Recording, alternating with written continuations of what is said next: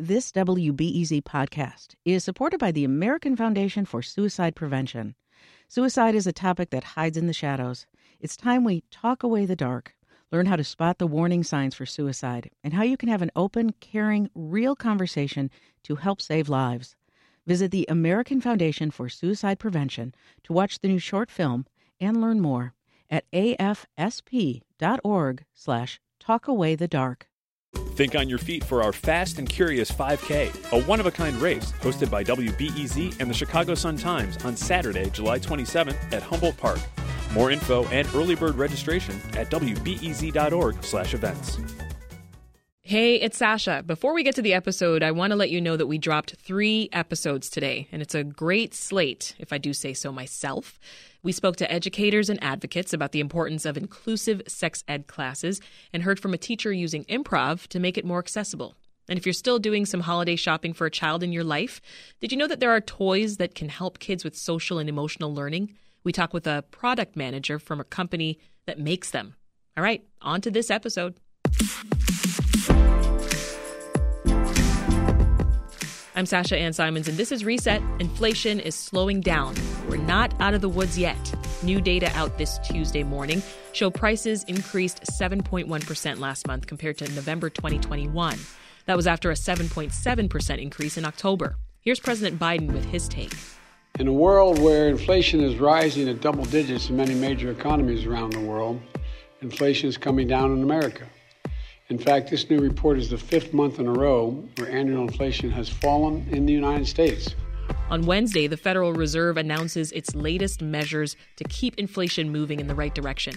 Joining us to discuss is David Wessel, director of the Hutchins Center on Fiscal and Monetary Policy at the Brookings Institution. David, what was your reaction to this latest inflation report? Well, I was thrilled. It's a great report if you're worried about the pace of inflation. For the second month in a row, the overall pace of inflation has come down, and it's sort of a hint that inflation may have peaked and we're on the way down. It's a little early to declare victory, but in the war against inflation, today's battle was a win for us and for the Fed. Well, break it down for us. What is the percentage increase, that 7.1%? Tell us about the economy overall. All right. So over the last 12 months, prices have gone up by over 7%, as you said. But that's a little bit misleading. Oh, no, it's not misleading. It's true. But most of that increase happened earlier in the year.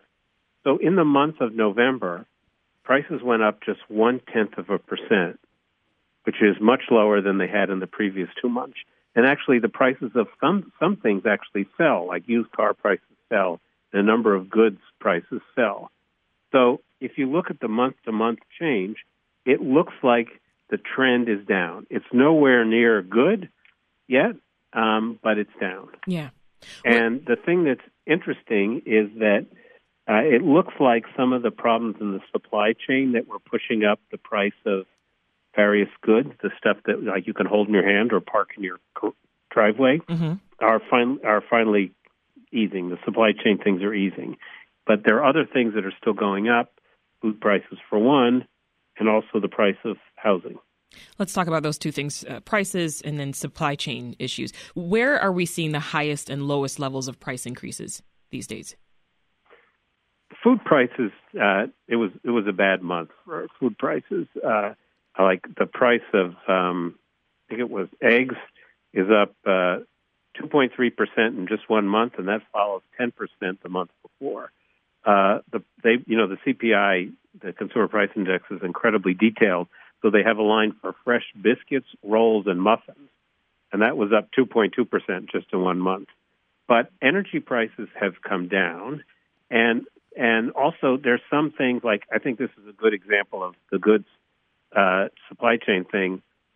Believe it or not, the price of sewing machines is falling. And I suspect, although I don't know, that what happened is there was more demand for sewing machines during the pandemic. Suppliers couldn't meet them. The price went up, and now that's over. So I think that's what's going on. Yeah. Now, the price of services, which is largely, but not entirely, driven by wages, is still going up, and that's a big question about whether how long it's going to be before the Fed is satisfied that we've reached price stability. Yeah.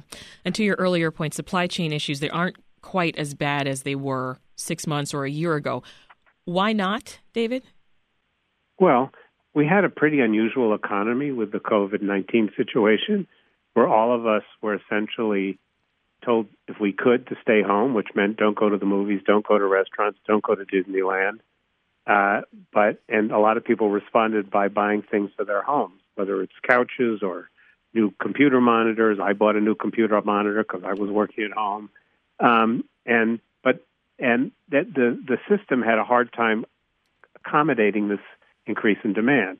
And it was it made worse by the fact that China closed a lot of factories, and we buy a lot of stuff from China. So even now, Apple is having trouble getting iPhones because some of the factories have closed because of COVID.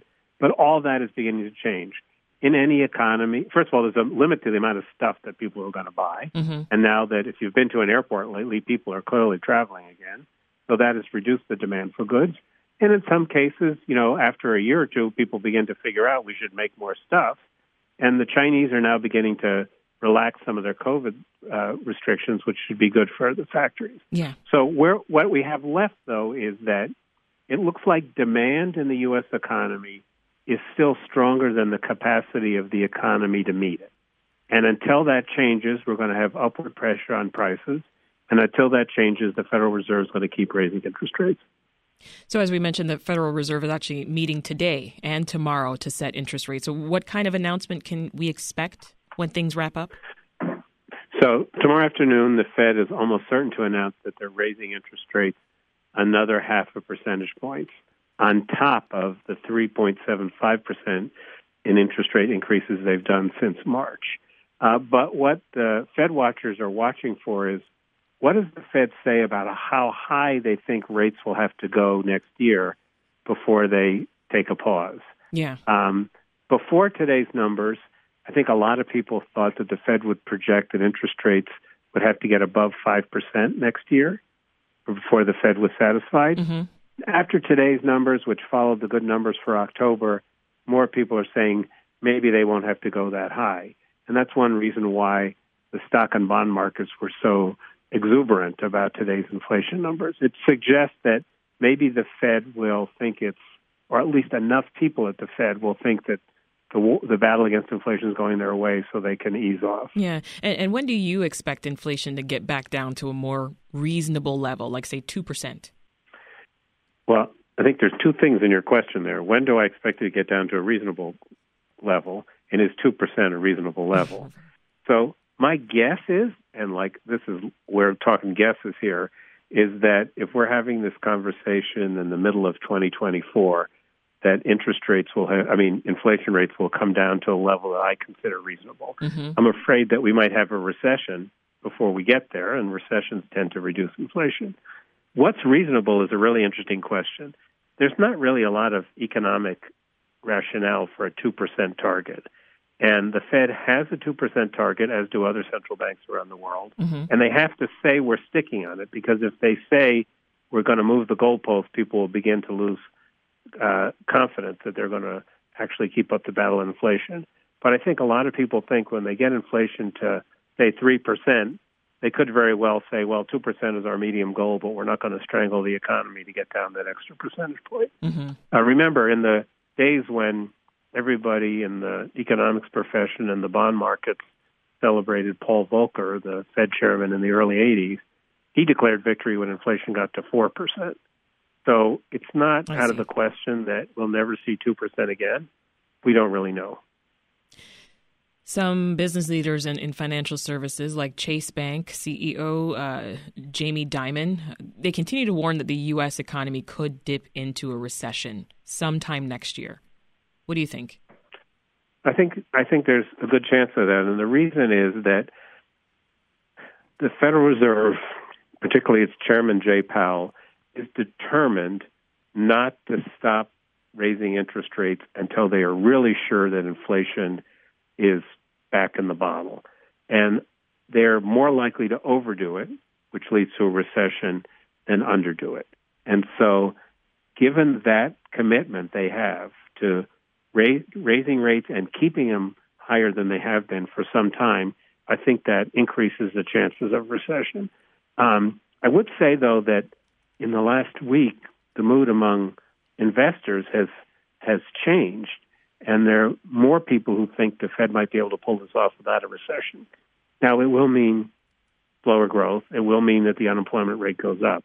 So we're not talking about good times. We're just talking about the difference between a slow-growing economy and one that's not growing at all. Mm-hmm. So, to be clear, at what point might the Fed stop raising interest rates? I think there's a good chance the Fed will stop raising interest rates in the spring of 2023. That they will say, we've raised interest rates, inflation's beginning to come down. We know, as the textbook tell us, that monetary policy works with, quote, a long and variable lag. And so we're going to get interest rates to a little under 5%, a little over 5%. Then we're going to stop for a while and see what happens. So I think that interest rates will peak in the spring or early summer of 2023, depending, of course, on what happens to the economy. But I don't think they'll come down anytime soon. Yeah. And, as we heard President Biden speak this morning, he was pretty optimistic when it comes to the holiday season. Let's talk a little bit about that, David, because, regardless of what number came out this morning, whether it had been 4% or 10%, holiday shoppers, no doubt they're going to see higher prices out there when they're in the malls and in the stores. So, are you expecting fewer people to be spending big money? Yeah, I think so. So a couple of things are going on. One is that wages have not been keeping up with inflation. So although this month, the new data for November is an exception, wages actually exceeded the inflation rate, which is nice. And also, when you look at surveys, people are worried about the economy, and that would lead them to step back. So you're reading a lot about places like Walmart and Target and Macy's having excess inventory. They overbought. And so that's a sign that consumer demand is a little slower. We'll get some numbers on retail sales later this week. So my guess is, but it's a guess, is that this will be a muted holiday season, but there still are a lot of people working, and there are some people, tend to be upper income people, who still have a lot of money in their bank accounts. Mm-hmm. On the other hand, to the extent that you either own stock in your portfolio or you have a retirement plan that has a lot of stock in it, the fact that the market has been weak might make you feel a little poorer, and that's a condition where people are reluctant to spend.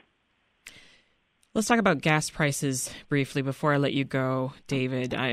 Gas prices feel low. The national average is still well north of $3 a gallon right now. But can you give a general idea of where we are, maybe compared to, say, a year ago on that front? Sure. So according to the Consumer Price Index, gas prices fell about 2% in November from October. And over the last year, they're still, about 10% higher than they were last year. So they're still above last year, but the trend has been coming down. Of course, that depends a lot on what happens to world oil markets, and some of that depends on what happens to Russia's invasion of Ukraine and what happens to the strength of the Chinese economy, because when the Chinese economy is strong, oil prices tend to go up and stuff. But for now, it looks like the peak of gasoline prices is over, but these things can change a lot when conditions in the global oil markets change. And for the Federal Reserve, they have to watch this because it does have an effect on inflation, but there's nothing they can do about this. We'll leave it there. That is David Wessel of the Brookings Institution. David, thank you so much for the breakdown. Okay, you're welcome. Have a good holiday. You too.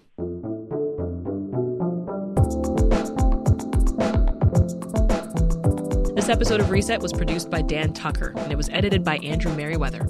That's all for Reset. I'm Sasha Ann Simons. We'll have the latest news and culture again for you tomorrow.